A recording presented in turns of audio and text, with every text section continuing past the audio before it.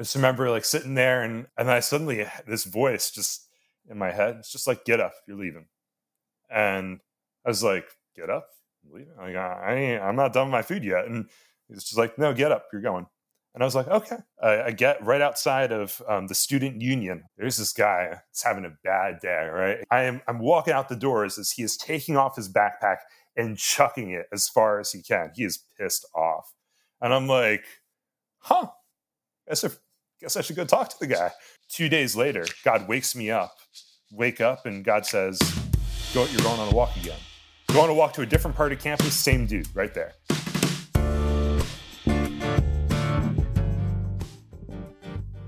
Hey guys, welcome back to Anchored and Devoted. I am Pastor Jer, and that's Pastor Joseph. I got it first. I got all my energy, and that is Jer Bear.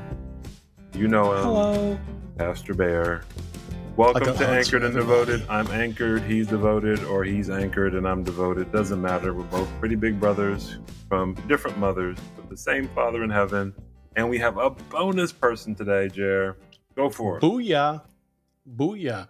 In the house today, we have... Really, in the house? That's what we're doing? In the box today, we have John Barzal in his little box in front of us. Absolutely. It's great to be here. Thank you all so much. Thank you for joining us, man. So, John, you are currently in the process of starting a church plant. You have ministered at the Well for a couple of years. Indeed. There, and I'm super excited to have you here because I set this up specifically because many of the themes I've heard from you resonate with many of the things that Dave and I talk about that I know touch on his passions. And I've just been excited to have the opportunity to sit down with the three of us and see what God's doing with you. So thank you for joining us today, man. Yeah, well, John, I don't know you, but thank you and welcome. And we're brothers in Christ, so we get a long time to get to know each other. I had heard about you, John, from Brett. I knew there was a pastor that had moved into the area here in Annapolis where Georgetown East Elementary School is, specifically to plant a congregation there and to minister to the people there. So that's kind of my starting point. And maybe start there and talk about what brought you there. And then we can back up and find out, why you're a Christian, not a Jehovah's Witness. Absolutely. Absolutely. Yeah. Specifically as opposed to Jehovah's Witness. Specifically. But no, so me and my wife, this actually started with us looking for a place to live. So we've lived in Annapolis. I'm from Annapolis, but we have lived together in Annapolis since 2018 when we got married, and lived it's over. Always good to do that. Yeah. Lived over on Spa Road in some apartments, and so about 2019 we started wanting to buy a house, and really. The housing market was just starting to pick up steam, and then COVID hit right in 2020 and it went crazy. Yeah. There was nothing remotely in our price range that was a single family home for months and months. And this entire time we're praying, we're looking for a house, and we're just trusting that God would provide one. Little did we know, the house that he had picked out for us was actually going to be really, really tied to what we feel that we're called to do in this area. So it was in March of 2021 that we were waking up. I was actually asleep, and I had this dream. And in this dream, my wife and I were up in Towson University, which is where I went to school, and so. But the feeling in the dream was that we were packing up this apartment and leaving because Towson was having their graduations. And so I wake up, we're in Annapolis. I wake up, and in my mind, really, really loudly as I'm waking up, is just like this voice that's saying, hey, you're going to find the place that you're supposed to move into when Towson University is having their graduations. Okay. And so I turned to my wife and I'm just like, hey, I just had this dream. This sounds crazy. I don't know what you do with that. And she's like, well, you better look up when Towson University is having their graduation. And I said, yeah, I guess I should, huh? And so I looked it up, went online, and it was from May 18th through the 21st that they were having their graduations. It's like a week long event, right? And so I just stick that in my back pocket, right? I'm just, we keep on looking, it was March at that time. And so I'm like, we'll wait 2 months and see what happens. And so May 18th rolls around, and this house pops up on the system, where they list the houses, the MLS. Yeah. It pops up and no pictures, right? But it's in our price range. It's a single family home, but no pictures. And first thing that goes through our head is like, if they're not pictures, there's a reason that they're not pictures, right? Because they don't want you to see what it looks like, because it's right. probably not worth looking at. But then a day or two later, the pictures come up, and we're like, holy cow, that place is livable. Like, not even just livable, like move-in ready. Like we could move into this place. And so we contact our realtor, and we say, hey, this house just came up on the market. We'd really like to go and see it. And she says, great, I'll set up a time. And she gets back to us and she says, all right, you're set for May 21st at 2 p.m. And I look at Chelsea, and I'm just like, May 21st at 2 p.m. is the day of the hour of the last graduation of Taos University. Oh, wow. Yeah, it was crazy. So it came up on the market May 18th, and we go and see it like on the day that the graduations begin. It comes up on the market the hour that the graduations are ending. We're pulling up to this house to go see it. And so we're walking, we walk through the house and we walk through the property, and, it's not fireworks, but we're just like, we feel like that this is the place that God told us to be at. So anyway, we put in an offer and immediately hear back, no, somebody else has outbid you by $40,000. And we're just like, thank you, God. Yeah, thank you, God. Yeah, and I remember having a conversation with a friend of mine, and he was like, dude, if God said it, then it's going to happen. But I think you may have missed it on this one. And I was like, okay, I hear you. But so that was a Friday that we put in the offer. We heard that we did not get the house. And then the next day, a Saturday, some friends show up. They don't even know that we're trying to buy a house. And they show up at our front door. They just say, hey, can we come over? And they come in and they're like, hey, we really feel like that God told us to give you some money. And Chelsea and I look at each other and we're like, yeah. Amen. Yeah, amen, right? And when someone says that God told us to give you some money, you don't like say, I don't even care how much. I feel like I need to pray about even this if it's first. $2. Amen. Yeah. But they're like, no. We feel like that we're supposed to give you $12,500, and specifically for a house. And Chelsea and I are like, wow, we're so humbled. That's incredible. Yeah. We actually just put in an offer on a house and got outbid by like $40,000. And we tell them the whole story. And we're like, 12,000 is great. It's not 40,000 though. And they're like, you know what?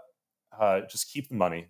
Use it for whatever God feels, whatever you feel like that God is telling you to use it for. And so we're just kind of left on a cliffhanger there for, hold on. Did you increase your bid by that amount or no? Even though 40,000. I know. I can't match $40,000. I understand. Yeah. I'm just curious if like that was even, you just were like, yeah, thank you. We'll put it in the account. Yeah, we put it. Yeah. Basically, we put it in the account, and just kind of we're left there. Just kind of praying and waiting on God, really doubting like if that's what God had said. And then 2 months go by, and we're into the summer at that point, and we contact our realtor because we just can't get over the house. We're like still looking at it online. We're like, man, this thing just right. And now you're falling in love with it. Yeah, well, we contact our realtor and we're like, is there any chance that this thing is just gonna fall through or something, right? And she's like, I don't think so. Like, it just looks like it's sitting there waiting to go to closing. And so we're like, okay, well, I guess we shouldn't get our hopes up or anything. Well, 2 weeks later, it pops back up on the market. We're just like, something fell through. And we're like, holy cow, this is God. Like, we got to jump on this. And so we immediately contact a realtor. We put in another offer, and again, denied. right? Just like they pick someone else a second time. But at that point, we kind of we're like, you know what? If God did this once, there's a chance that this might happen again. Anyway, you know, he was doing. To make a long God story was short, making the. I'm just reading through the lines here. God is wearing them down to get their number lower for you. Yeah, for real. It was. We didn't even have to wait that long this time, right? So the second offer they accepted. They accepted somebody else. And that's that. They were under contract for about 2 weeks before that fell through. And then they contacted us and they're like, hey, you've put in an offer 2 other times on this house. Are you still interested? And we said, yeah, absolutely. And to ourselves, we're thinking, I don't think God's going to let you sell it to anyone else, honestly. I'm pretty sure that you're just going to be sitting on this thing until you decide to sell it to us. So yeah, that's how we ended up in this house. And when we moved in, we felt so strongly that like God has put us here for a reason. You know, I know a lot of people who love God, who are devoted to him, and God is not speaking to them about their house like he's speaking to us about this one. Right? Like it was as though God was very, very clearly saying, it must be this house you are in, right? It wasn't like an option. Like, it's not like we got a choice in that. And so as we're moving in, we noticed that like, man, there are like hundreds of people every day that are walking by our house, right? Bay Ridge Gardens, it's a low-income community right over here. Every day, dozens of people are walking there to go to the grocery store, which is giant. That's just right. You can see it from my house. Like I could look out this window right now and see giant. Every day, parents from from Fairwind Apartments and from Victor Haven and from Bay Ridge are walking right by our house to take their kids to school, right over here at Georgetown. And suddenly we realized that like we're at like this crossroads, and there are all these people that have needs that honestly that need Jesus, you know, at the core of it, but like that have very practical needs also. That we've just been placed right in their way. Like literally they have to walk right past our house. And we really quickly realized, I think that God has put us here for this neighborhood. And then I'm walking around the neighborhood one day and I'm just looking at Georgetown East Elementary. And I'm just thinking to myself, man, there's supposed to be a school there. Or I'm sorry, there's supposed to be a church there. Like there is supposed to be a place in this neighborhood that's just ministering the gospel to people, and not just the gospel for people's eternal salvation, but the gospel in a very tangible way, right? And so God just began to expand our heart for this place, and so just through connecting the dots, we're like, this is what God is. This is what God's calling us to. So yeah, that's kind of the I don't know. Not the short answer, not the long answer, somewhere in the middle of kind of how we ended up where we're at the moment. So, yeah. So have you guys actually started the church plant at this point, or is it still in progress? Yeah. So we're still in progress right now. Right now I am doing so I've been a pastor for a few years at another church up in Millersville, Maryland. I've recently left that. Are you embarrassed to say their name? No. It's called The Well. Okay. They're an amazing church. You know, we love them very much. Yeah. Not at all. It's a vineyard church. If you're, I just want The Well to know they're getting free publicity right now. Absolutely. No. Sure yeah, they're an amazing church right up there at the intersection of Veterans Highway and Benfield. So right across 97 from that, there's a business park. Yeah. The Well's right back there. Yeah. Excellent. Yeah, so I left that back in March, and have been attending Downtown Hope, and I'm going to be doing a pastoral residency there, and then from there we're going to be sent out to plant this church. But at the moment, no, I have a core team, you know, a small team around me right now, and we're just kind of planning things out. You know, what is the structure going to look like? What is the heartbeat of this church going to be? And so that's where we're at the moment, just in the very beginning stages. Yeah, that's kind of the stage we have that God has us in right now. Okay, so are you hooked up with DTH right now? Yep. Okay. All right. Yeah. So I'm because Joey was like, no, I'm not coming and doing this podcast. He's like, I'm too important. I'm too busy. Wow. Absolutely. I was actually just talking to Joey. Wow. Yeah. No, that's a bold statement. He Joey. was like, I don't talk to know. Aaron Mayhew. Wow. Okay. Yeah. No, I'm sure Aaron would also love to do it. Oh, but actually, yeah. we have Aaron's coming on in a couple weeks, and great. John Cavallero's daughter is married to my younger brother. Oh wow. So we've Dude, all the connections. A lot of inroads. Yeah. I was born and raised in Annapolis as well. So totally. So John Cavallero was my youth pastor. Yeah. So back in the day, I grew up at Broadneck EP and Annapolis EP. Two big evangelical Presbyterian churches in the area. Yeah.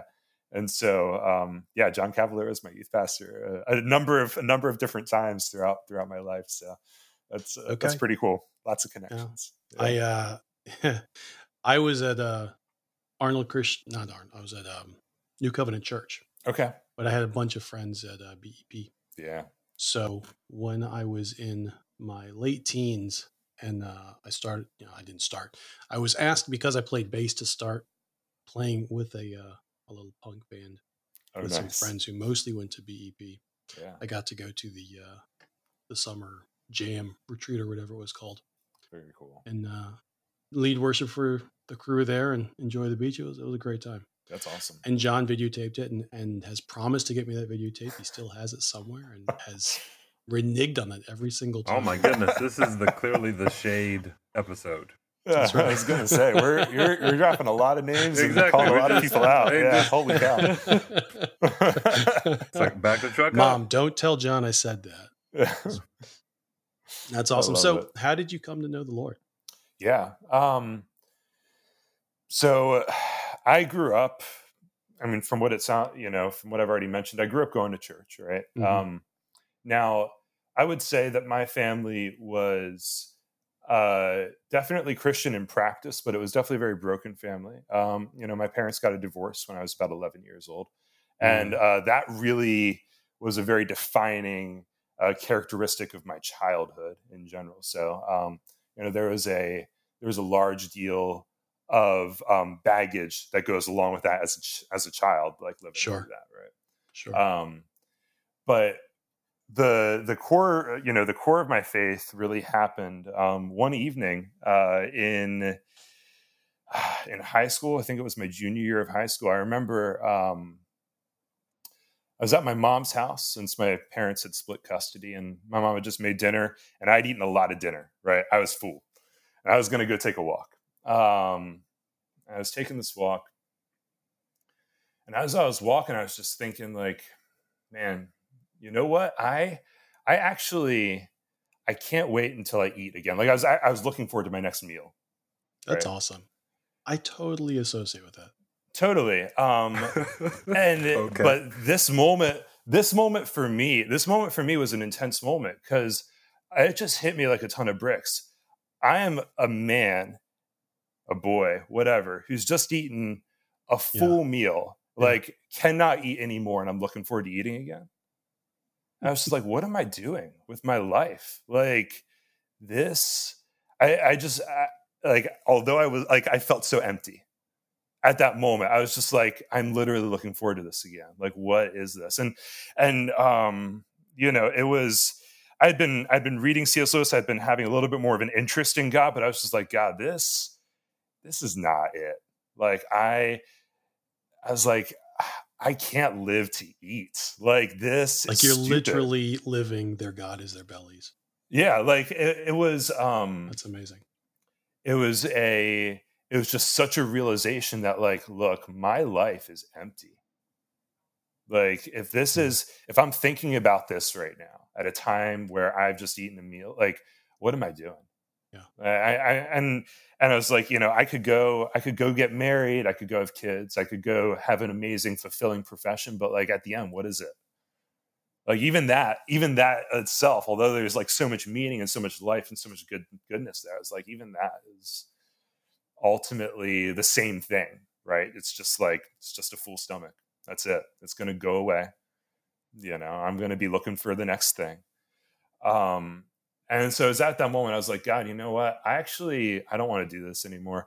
I told him I didn't know it at the time that this was like even a biblical thing, but I was like, look, if you want to give me a heart attack, if you want to strike me by lightning, like, I don't know. I know you don't do that kind of stuff. Like, I don't know. I know you probably don't, a rain cloud isn't going to form and like strike me literally dead.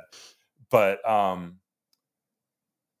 maybe a heart attack. I mean, you can do that, right? I was like, you can kill me right now because I see that things are pointless. But if not, then like I'm yours. Like I'm just going to live for you, like every day.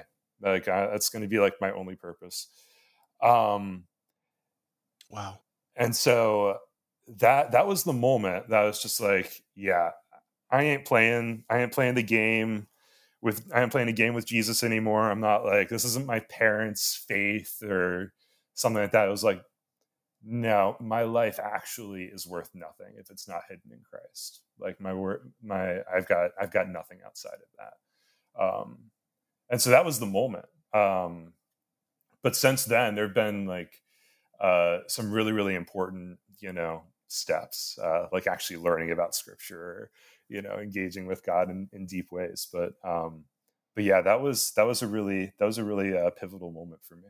Yeah. In doing these interviews, I always listen to find some kind of hook to make into a title. And as you're talking, what I'm hearing is something about the nihilistic Christian, because that's such an interesting crossroads to find yourself out. Like life is meaningless if you're not God. Yeah. But if you are, that's everything. That's the whole story. Yeah. I got that's incredible. How old were you? Yeah. I was a junior in high school, so it's that 16 years old. Okay. Yeah. Yeah, I was an angsty teen at that time. I was thinking about the big questions, I guess. And so it all came to a head right there. Wow. Yeah. And then, going off to college, most people, I went to Towson University as I briefly mentioned earlier. And, most people go there and they get drunk and, there's just all the foolishness that goes on, it's, but no, that was also just an incredible time for me. I remember that was the first time that I would say that I ever, learned to hear God's voice, and I wasn't even trying to, but yeah, that might be a story for another time. Yeah, it's been your interview, man. Beautiful. You talk about whatever you want. No. Yeah, so I'll just briefly say, when I did go to Towson, I was super pumped because I no longer had any social obligations. Right? You're in college, you do whatever the heck you want, right? You do what you want when you want. There is not a mom or a dad downstairs making dinner you got to go talk to, and not in a bad way, right? I love my mom, love my dad, but I was just like, what was in my heart at that time in my life was just like, man, I can spend every moment with Jesus. This is amazing. I don't have anyone I got to talk to. Like, I can literally just talk to God all the time. And so that's what I would do. I remember waking up 9 a.m. My classes didn't start till 11 a.m. I remember that first semester very clearly. And I would just spend the first 2-3 hours with God, go to my classes, and spend the rest of the day with God. Like, it was just all day long. And praying, worshiping, reading the Bible, listening to whatever is out there, and I remember one evening in particular is having a meal with the people that were on the floor of my dorm, right? We would all go to one of the mess halls together and we'd eat. And I just remember like sitting there, and I was probably a really weird dude. I would just like kind of sing under my breath to God. I would just worship, just, enjoying Jesus. And then I suddenly, this voice it's just like a really loud thought in my head. It's just like, get up, you're leaving. And I was like, get up, I'm leaving. Like, I'm not done with my food yet. And he's just like, no, get up, you're going. And I was like, okay, sounds good. And I immediately, just not even a question. Like, I wasn't like, what's that? I was just like, oh, it's God. That's cool. And so I just, got my tray, took it right over to the conveyor belt, put it on the conveyor belt. Was like, see y'all later. I'm going. I don't know when I'll, told my friends bye. And I walked out of the dining hall and was just like, well, God, what do you want to do? I guess I'm going back to going back to my residence hall to like, talk to you some more, right? And he's like, no, you're going on a walk. And I was like, okay, I guess I'm going on a walk. That's cool. To a land I will show you. Yeah, exactly, right? And so go on this walk, and yeah, I get right outside of the student union on campus, and there's this guy that's having a bad day, right? He is just pulled up on his bike, and I'm walking out the doors as he is taking off his backpack and chucking it as far as he can. He is pissed off. And I'm like, guess I should go talk to the guy. And so I go talk to him, and we have like a 6-hour conversation about Jesus, just about his life, about Jesus, about everything else. And to make a long story short, we go our separate ways. And 2 days later, God wakes me up. I'm taking a nap, and I wake up, and God says, "You're going on a walk again. Go on a walk to a different part of campus. Same dude, right there." And I'm like, "Hey, man, how's it going? Like, what's going on?" And we have another conversation about Jesus. 2 days after that, same thing. After one of my classes, God's like, "Hey, you're going on a walk." I'm like, "All right, cool." Same guy, third time in a week. And at that time, this time he's like, "Are you stalking me?" For real. I told him, I'm like, "Man, I don't know what's going on right now, but apparently, like, Jesus is into you." I don't know. Like, he keeps interrupting my day to like come and talk to you. Do you want to come to church or something? Like, I have no idea what to do. I'm just like a dog with chasing a car. I'm like, I have no idea what I'm doing right now. I'm just kind of following the leader here. Like, do you want to come to church or something? And he's like, yeah, man, that would be great. I would love to. And so he comes to church and gives his life to Jesus and all the rest of it. I'm just like, what is going on right now? Like, this is insane.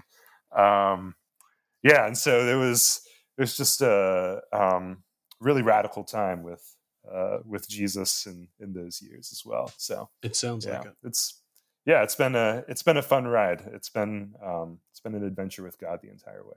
So yeah.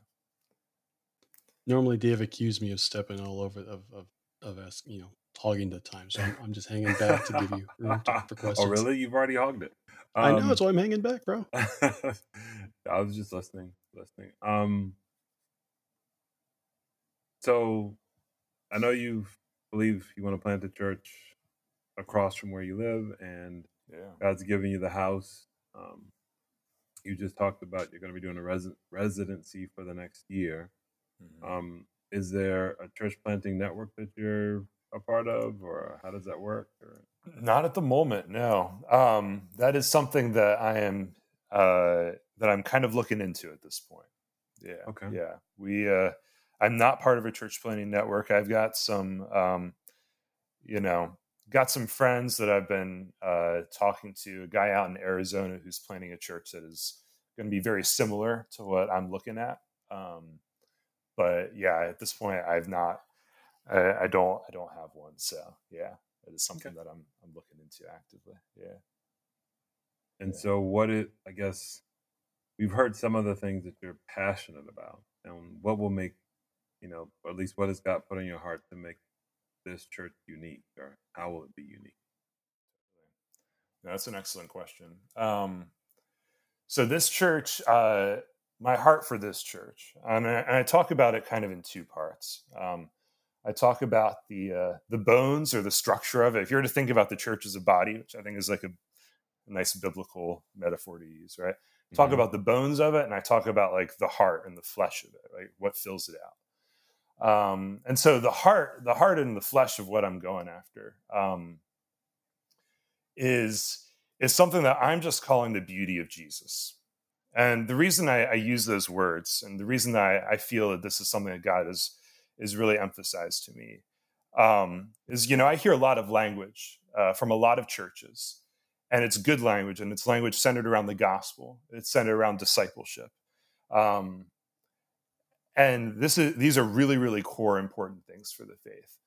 But what I believe is that Christianity itself, the core, the heartbeat of what we believe, it goes beyond theology, right? Like it can't be summarized completely in theology, right? It's a relation. Like there is something that that transcends our thoughts and our speech about God. And what I am saying about that is that at the heart, at the end of the day, the reason that anyone is a Christian, a true Christian, is because somewhere along the line, they had an encounter, they had an experience, they saw something where Jesus captured their heart, where they had a glimpse of the beauty of God, they had the glimpse of the beauty of Jesus, and they said, I can't help but give my life to this one that I follow, right? It moves, it can't just be summarized in a neat little statement. What I've experienced, what you both have, I'm sure, experienced in your life as well. But somewhere along the way, you encountered a God who was so compelling that you couldn't help but give your life to that. And that I think is the heartbeat of what it means to be a Christian, right? That is the posture that we approach God from. Ultimately, people come to God for a lot of reasons, right? Some people come to God maybe to go to heaven one day, Mm-hmm. or maybe to make their life here better right now, right? Or maybe they've come to serve God in some way. But ultimately, what those things are is idolatry. I'm just going to be really plain and simple.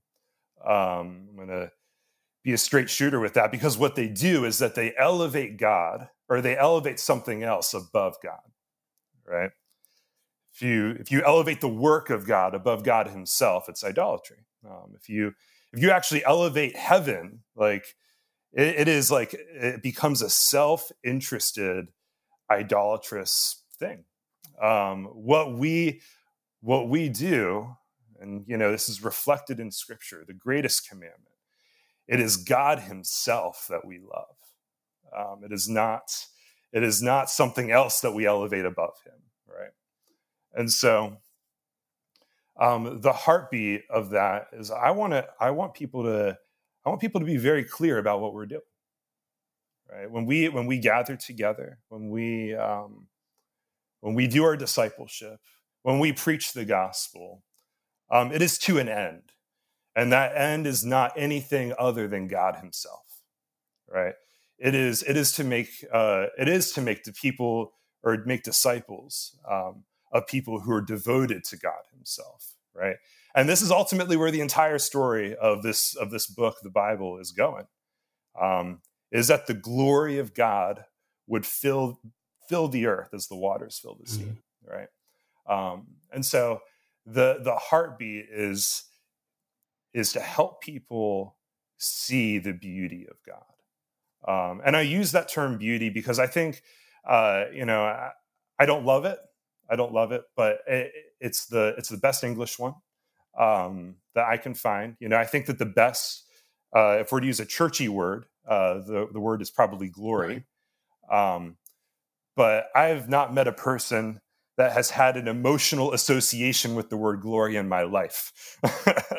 Right. It doesn't conjure images of things that are emotionally impactful necessarily, which the gospel is one of them. Like, God is one of those things.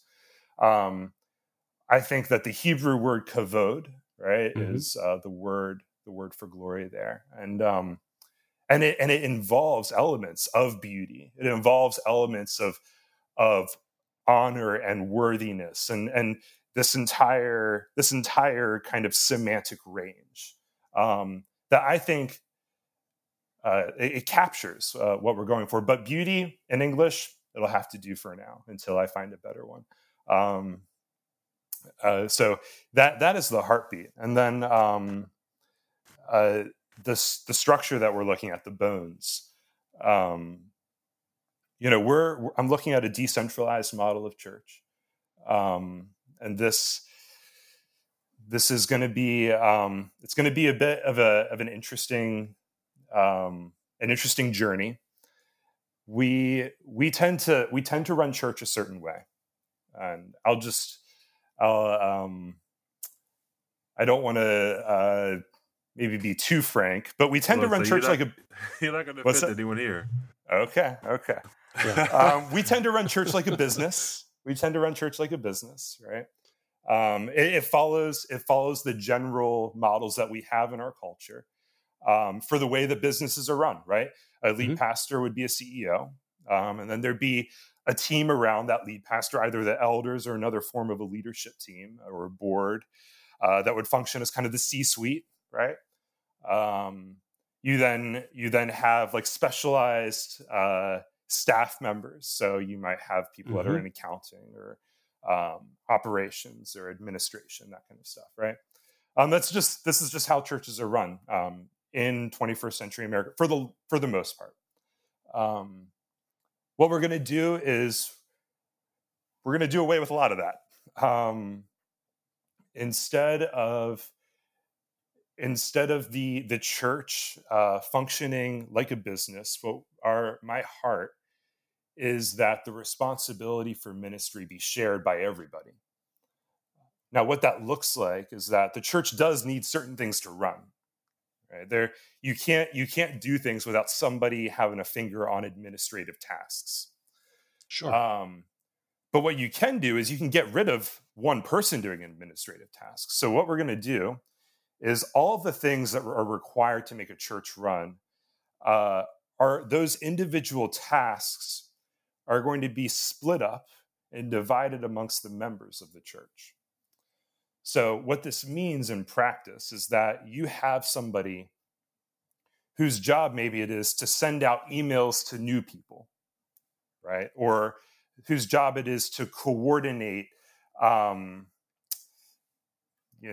to oversee a benevolence fund, or whose job it is to, take your pick, get greeters on a Sunday morning, or, assign roles. All those tasks individually would be broken up amongst the people that are attending the church. They would actually self-assign or choose to take on that role. Now, if no one chooses to take on that role, then that's okay. That role is not filled. And then that community is making a statement. They're saying that that's not an important role that they have. And then if it becomes important, then people will begin to sign up for it. So it'll be both decentralized as far as many different pockets of churches. So we're going to cap things at about 50 people. 50 people is when whatever small church would then end up dividing. Okay. But then it'll also be decentralized within the community itself. So roles, responsibilities would be given to people as they have capacity, and then those people would then be empowered to fill those tasks. Yeah, I'm sure that creates lots of questions, so feel free to fire at me.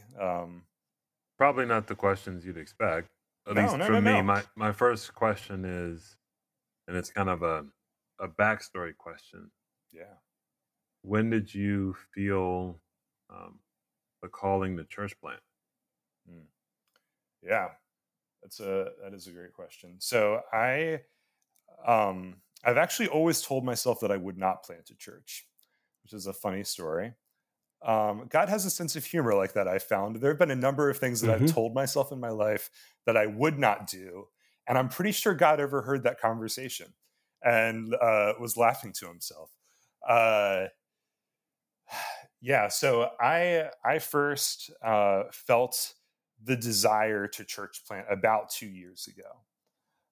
That was when I was a pastor at the Well.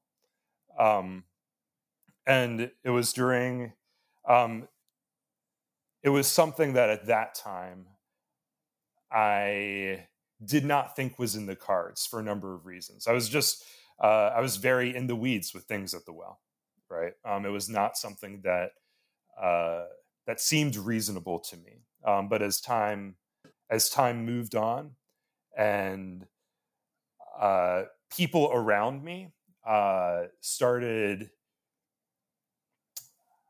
I guess, really honestly pushing me towards it, or at least saying that they believed in me, that this is something that, like, if God's putting on my heart, then I need to follow through with. That's when I started to take Right. that a little bit more seriously. It's like Okay. when my wife was like, no, this is something that I think that God has. You know, when trusted friends around me were like, no, this is we actually see this. That's when this became much more of a reality, at least in my own mind and heart. So yeah, we are not very far in, but but we're just following Jesus the entire way. Yeah. When it comes to the multiplication that you are desirous of having within the church,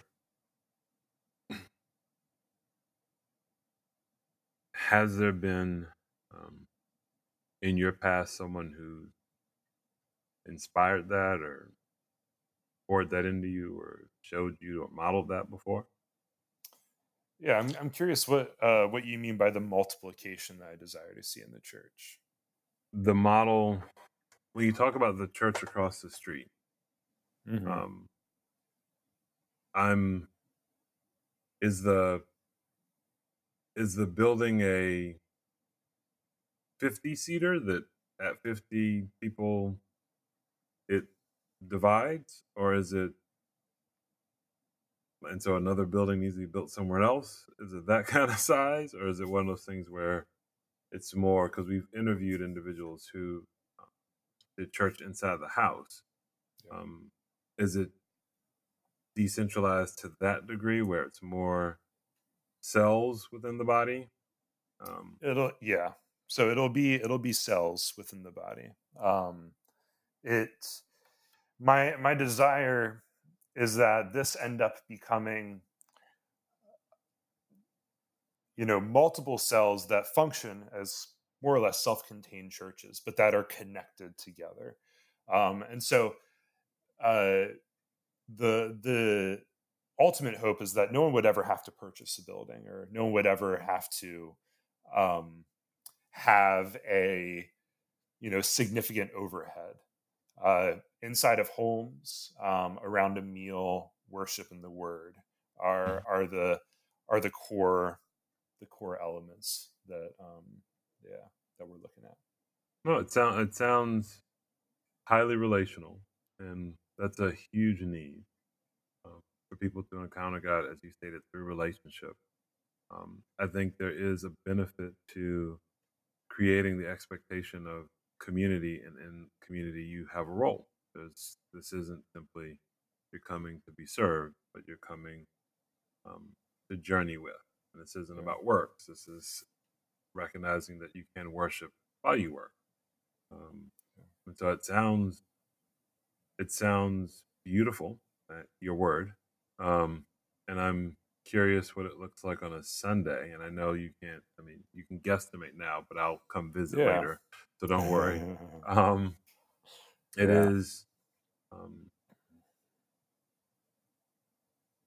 is something that I think is needed, and at the same time will be uncomfortable for many because they're used to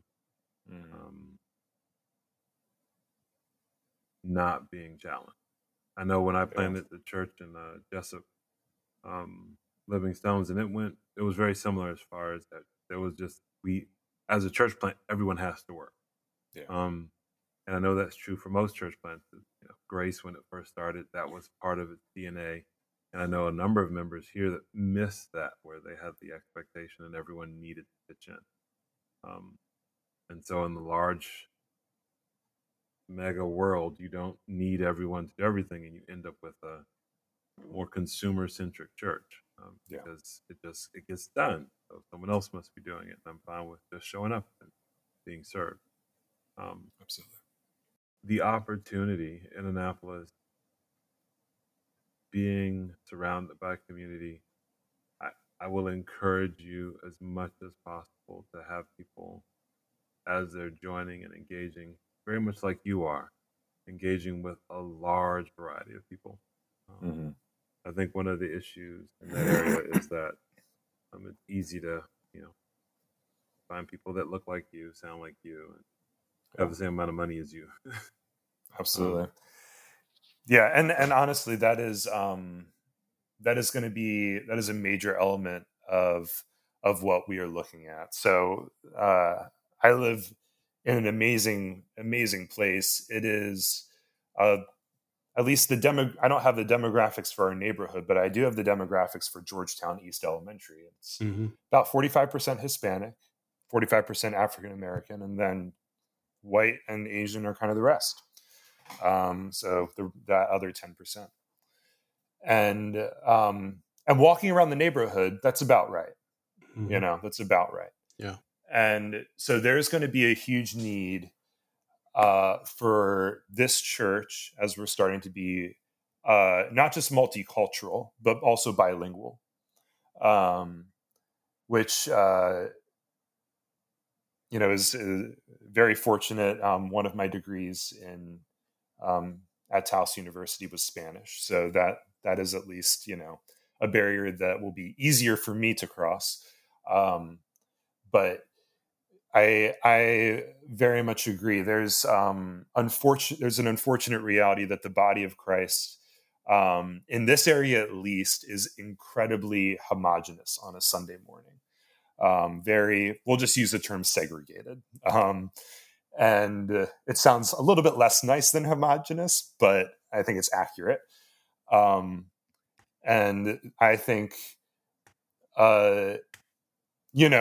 you can have lots of reasons for why that is, and I think that there are many reasons.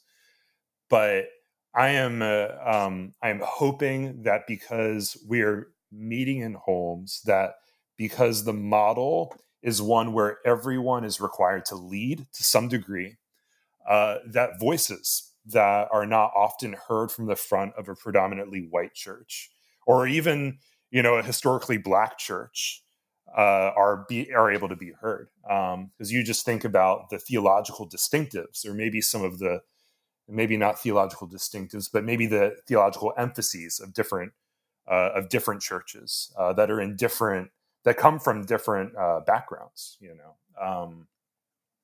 There's certainly things that the African American community has a significantly better theological understanding of than their white brothers and sisters. So, for instance, the concept of systemic sin and systemic oppression has been something that I think is something that the white community doesn't have a super great grasp on. But and then, if you look to our Hispanic brothers and sisters, I would have to imagine that the concept of exile and that theme tracing itself throughout the Bible, especially for those that have emigrated from El Salvador, from Guatemala in very recent years, and many of whom live in my neighborhood, they're going to have a very different way of looking at Scripture.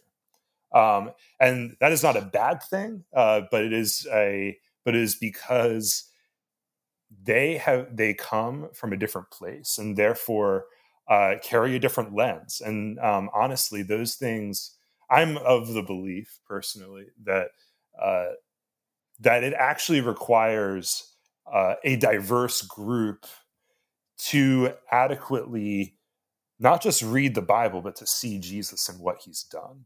And that is because I carry my own lens and biases that predispose me to see certain things a certain way. But other people actually might be a little bit closer to the lens and the way of seeing things that the biblical authors were. And that difference, I think, needs to be honored. So yes, I completely, I wholeheartedly agree with you on that. Well, as you talk about the beauty of Christ, we already said that the body of Christ, the body metaphor, is one that is deeply biblical and deeply instructive. And so when we talk about, I look at Revelation 5:9, and I look at the concept that you're describing here, where to display the beauty of Christ requires all of the church. Yeah. I can't do it by myself. You guys can't do it. We can't do it, even the three of us together, because we are not the whole body. And it's kind of like a finger's amazing, but I'm not going to look at a finger by itself and be like, oh, that's an amazing body. That really shows the glory of the eyeball. It doesn't. It can't. It's when it's all put together, and then when it's all working together to do something that only as a cohesive unit it can do, that the true beauty, the fullness of that beauty, the weightiness, the kavod of the glory is put on display. Yeah. And we've had multiple discussions about this over the years, and it's something that is lacking, something that is difficult to cultivate. So how are you making inroads now as you're preparing to lay this pattern? Absolutely. So we've actually had an amazing opportunity to start relationships with a number of people in our neighborhood. It is actually hard if you're going to make relationships in this neighborhood to find people that look like me, which is actually a blessing, right? It has been amazing. We have some neighbors across the street who barely even knock anymore. Like, they just walk into our house. It's the older gentleman with the black pickup. Yep. Mm-hmm. Yep. Seems like a really nice guy. Him, his wife, and his and his kid. They just come on over. It's a good time. That's some old Annapolis right there. Some old Annapolis, absolutely. And so, and also, as I mentioned, Georgetown East is right there. So I have been volunteering at the school for. Okay. Yeah, I started back in January, actually, and Principal Dillard, he's been the principal there for about 14 years, and actually he's just this year he's moving, or he got a promotion, and it's not going to be at the school, so that's going to be quite a transition for the community. But I've been volunteering there, reading with some of the kids.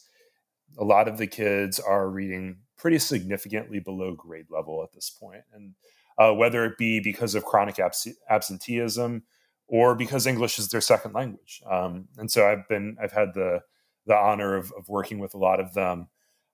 They read to me, and, I help them with either decoding words or comprehension or what have you. And so through that, have been able to establish relationships with a lot of the kiddos in the area. And so now when I walk around the neighborhood, kids will recognize me or be like, "Hey, Mr. John," and have a chance to talk to That's families awesome. because of that. And then finally, actually coming up, this actually came out in a meeting that Brett and I had with Principal Dillard, and then now the new Principal Blueberg. Mm-hmm. We're going to be having on August, I believe it's 28th, or it's 28th or 22nd. I can't remember which one off the top of my head. We're going to hopefully try to have a cookout and be able to connect with the families there a little bit more to help maybe combat some of that chronic absenteeism and really start to establish some good relationships with people specifically that live in Bay Ridge Gardens. Yeah. So there's a lot in the works, and just being involved with the school has been such a blessing and such an opportunity to really get to know the community and to have my to just get oriented. Beyond that, Chelsea and I have begun to build out a page for the community that helps to try to organize maybe some resources that other nonprofits are trying to provide for the community, but are doing a really poor job communicating. Right. We're starting to organize a page that would centralize all of that in an easy to understand, easy to access place, so that people that that do need support of any kind could find a resource there that is that is able to help them. So yeah, fantastic. So they're just a few small ways that we're being, that we're present in the community, that we're starting to build relationships with people in the community, and that'll grow as time goes on, because we've only been in this house now for about a year and a half, but we've made some really good strides in getting to know people so far. So that's fantastic. It's been very exciting. So clearly your life has been marked by, at least since God got a hold of you, right? Mm-hmm. Your life has been marked by the reality that God's going to lead, and your job is to follow in obedience. Absolutely. And to do so in a way that demonstrates the impact that his beauty has had in your life. Yeah. Just to kind of, throw some words back at you, right? Yeah. Right. I'm a counselor by training, so this is there you go. How's that make you feel? Yeah. I'll charge you for that later. Yeah. So here's my question for you. Picture in your mind anyone you want to who might be listening to this podcast. What is your call, challenge, and or encouragement to them? Yeah. No, that's an amazing question. I think my call, if I could give a call to any Christian, mm-hmm. It would be to ask yourself this question: what is the one thing you want in your life? Right? Like, if the only, if you could pick only one thing, yeah, what is the one thing you want in your life? Right. Because we can have a lot of really good Christianese answers for a lot mm-hmm. of different things. We can tell you what the gospel is. We can, give you solid theology. We can do great church and works for God. But right. But if God is not your treasure, like if God is not the one thing that your heart is inclined towards, if there is not, if your eye is not single, I'll say it that way. Great Matthew reference right there. Then you will be in darkness. Yeah. It doesn't actually. How great is that darkness? Yeah, it doesn't actually matter. And it would be a shame to get to the end of your life and realize that you did all this stuff for God without ever actually being with him. No, I don't want to.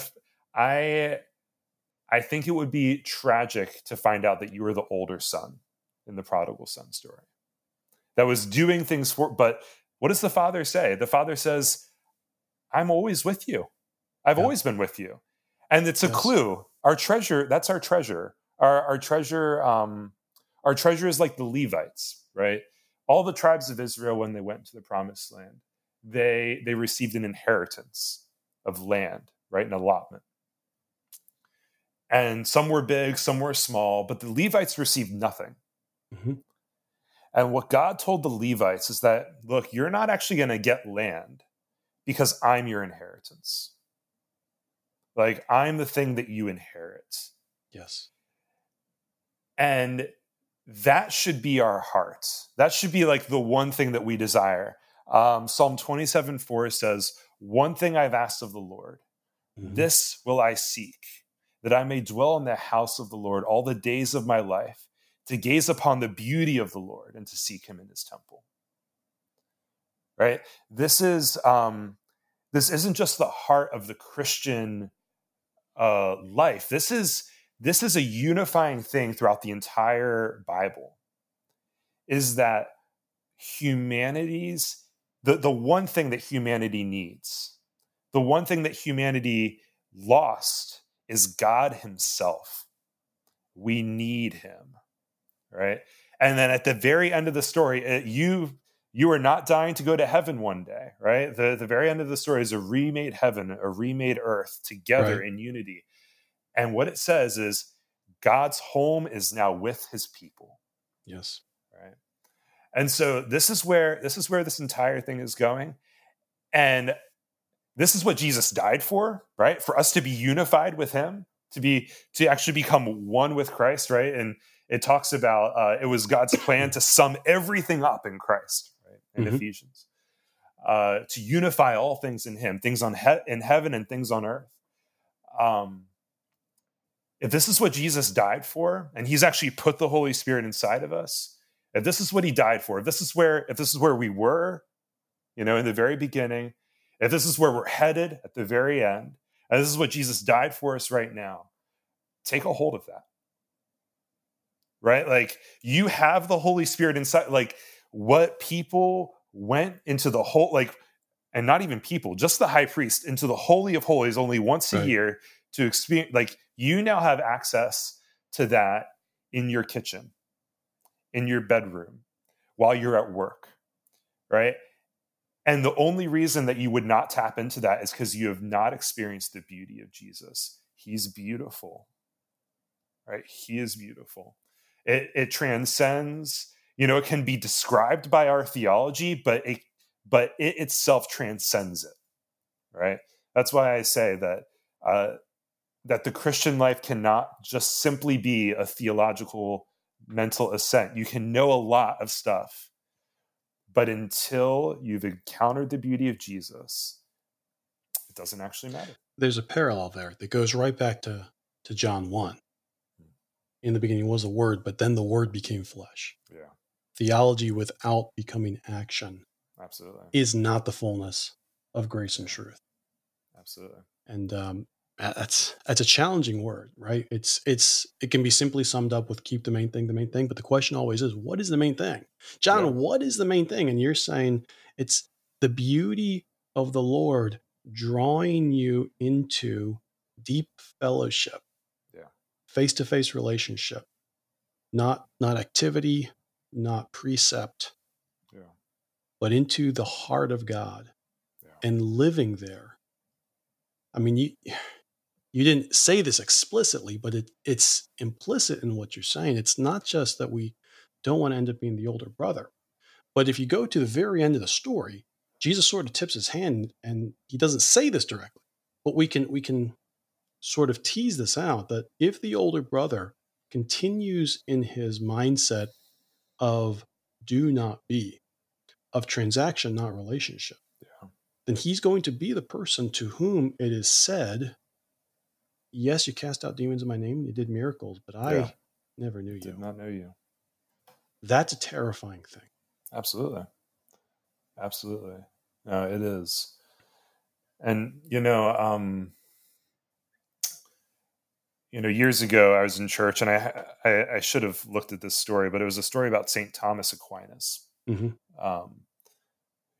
wrote Summa Theologica, or at least began to write it. I remember I was going to a church up at Towson, and I heard this story that he devoted his life to this work. That it was going to be the summary of all theology, and that's a bold thing to say, but the story went that there was it was one day that he was in prayer, actually, and something happened to him that day. He said that he had some kind of a vision or an encounter, and from that day on, he didn't touch his work ever again. He said that it is but dust compared to what I have seen. Right. And he went to his grave without ever completing it. And that was and he did not want to complete it, because he said, even if I could write it all, it would actually not even compare to who I've encountered. And I say that to say, let's keep God, and other things not. Right? Let's That's like a relative thing too. Like if God is God and other things being not, that's not like next to God. Proximally, there's a big gap there. Yeah, absolutely. But it's so the tendency of our heart towards idolatry can be so subtle that, and I'm not saying this is where Thomas Aquinas was or anything like that. I'm not making any statements like that, but it's easy. It's easy, right? To say like, man, this work that I'm doing, because I think that's probably where the majority of people are, or at least Christians are today, that are genuinely trying to follow God. What they fall into is like, if I do this for God, then that's what this is all about, right? But I think that if I could say anything, is like, no, it's not. You know, even this church plant that I'm doing, it will always just pale in comparison to the beauty and the glory and the wonder that I have found in Christ, that he is just worth my everything. Yes. You know, take it all away. Yes. Right. Take my family, take my house, take the ministry, take, my life, whatever it is. And it's the same thing that it was right at the beginning of my walk. Let's take it all away. It's meaningless in comparison to you. Right? It's meaningless. Like I would give it all, and I would give it all again, and again and again, right? Because you're just worth it. Like you are the pearl of great price. You are worth selling it all, Yeah. So that is the heart of everything. Yeah. Wow. Well, there you go. We have ended where we began. We have ended. That's where pretty we good. Began. Where can people reach out to you? How can they find you? How can they support, get involved, follow, whatever? Absolutely. So I have a website that we've just got up and running. So it's going to be victorhaven.org. And that's spelled kind of how you'd expect. Victor is in the name, haven as in like a place where beautiful things happen. .org, a place of rest, right? That's the name of our neighborhood. And there we're going to be posting updates and blogs, things along those lines. And there's going to be more and more coming out on there and how we can get involved. We're going to be creating Facebook and Instagram pages as well for Victor Haven Ministries. That's likely going to be the handle. If you're listening to this after July, I'm sure it'll be up and running by then, but we're in process. So, but victorhaven.org is definitely the place to go if you want to get a hold of us. Excellent. Well, we're going to have that. We're going to have that listed. This will be in the show notes. And awesome. Dear listener, Brother Dave bailed on us. He ripped the ejection handle. Totally off the seat, and he's gone. So make of that whatever you will. I'm hurt. I had to cry. I had to, go collect myself, but I'm back now. My value is nearly shattered. I'm not sure that I can continue. Well, brother, thank you so much for coming in. You've been so generous with your time here today. Really appreciate it. Really appreciate getting to know you, hearing what God's doing, and keep it going, man. Keep it going. Yeah, thank you so much. You've got the right thing. Like I said before, in the part of the recording I'm going to snip out and not include, I walk past your house to and from work whenever I'm walking to the office. And it's a really special place right there. Yeah, thank you. And, praying for a revival while waiting for the rapture is not a bad place to be living in these days. Maranatha, Lord come. John, thank you so much, brother. Thank you so much for having me. And thank you, listener, for coming with us for this extended time. We'll probably be over an hour here. You're welcome. You can certainly reach us and send us whatever hate mail or love mail or money or socks or whatever to anchoredanddevoted@gmail.com. You can leave a review on Apple or Spotify or Pandora, wherever. If you want to, you don't have to. I don't really care. I'm not going to look. So do what you want to do, and we'll see you next time. Take care.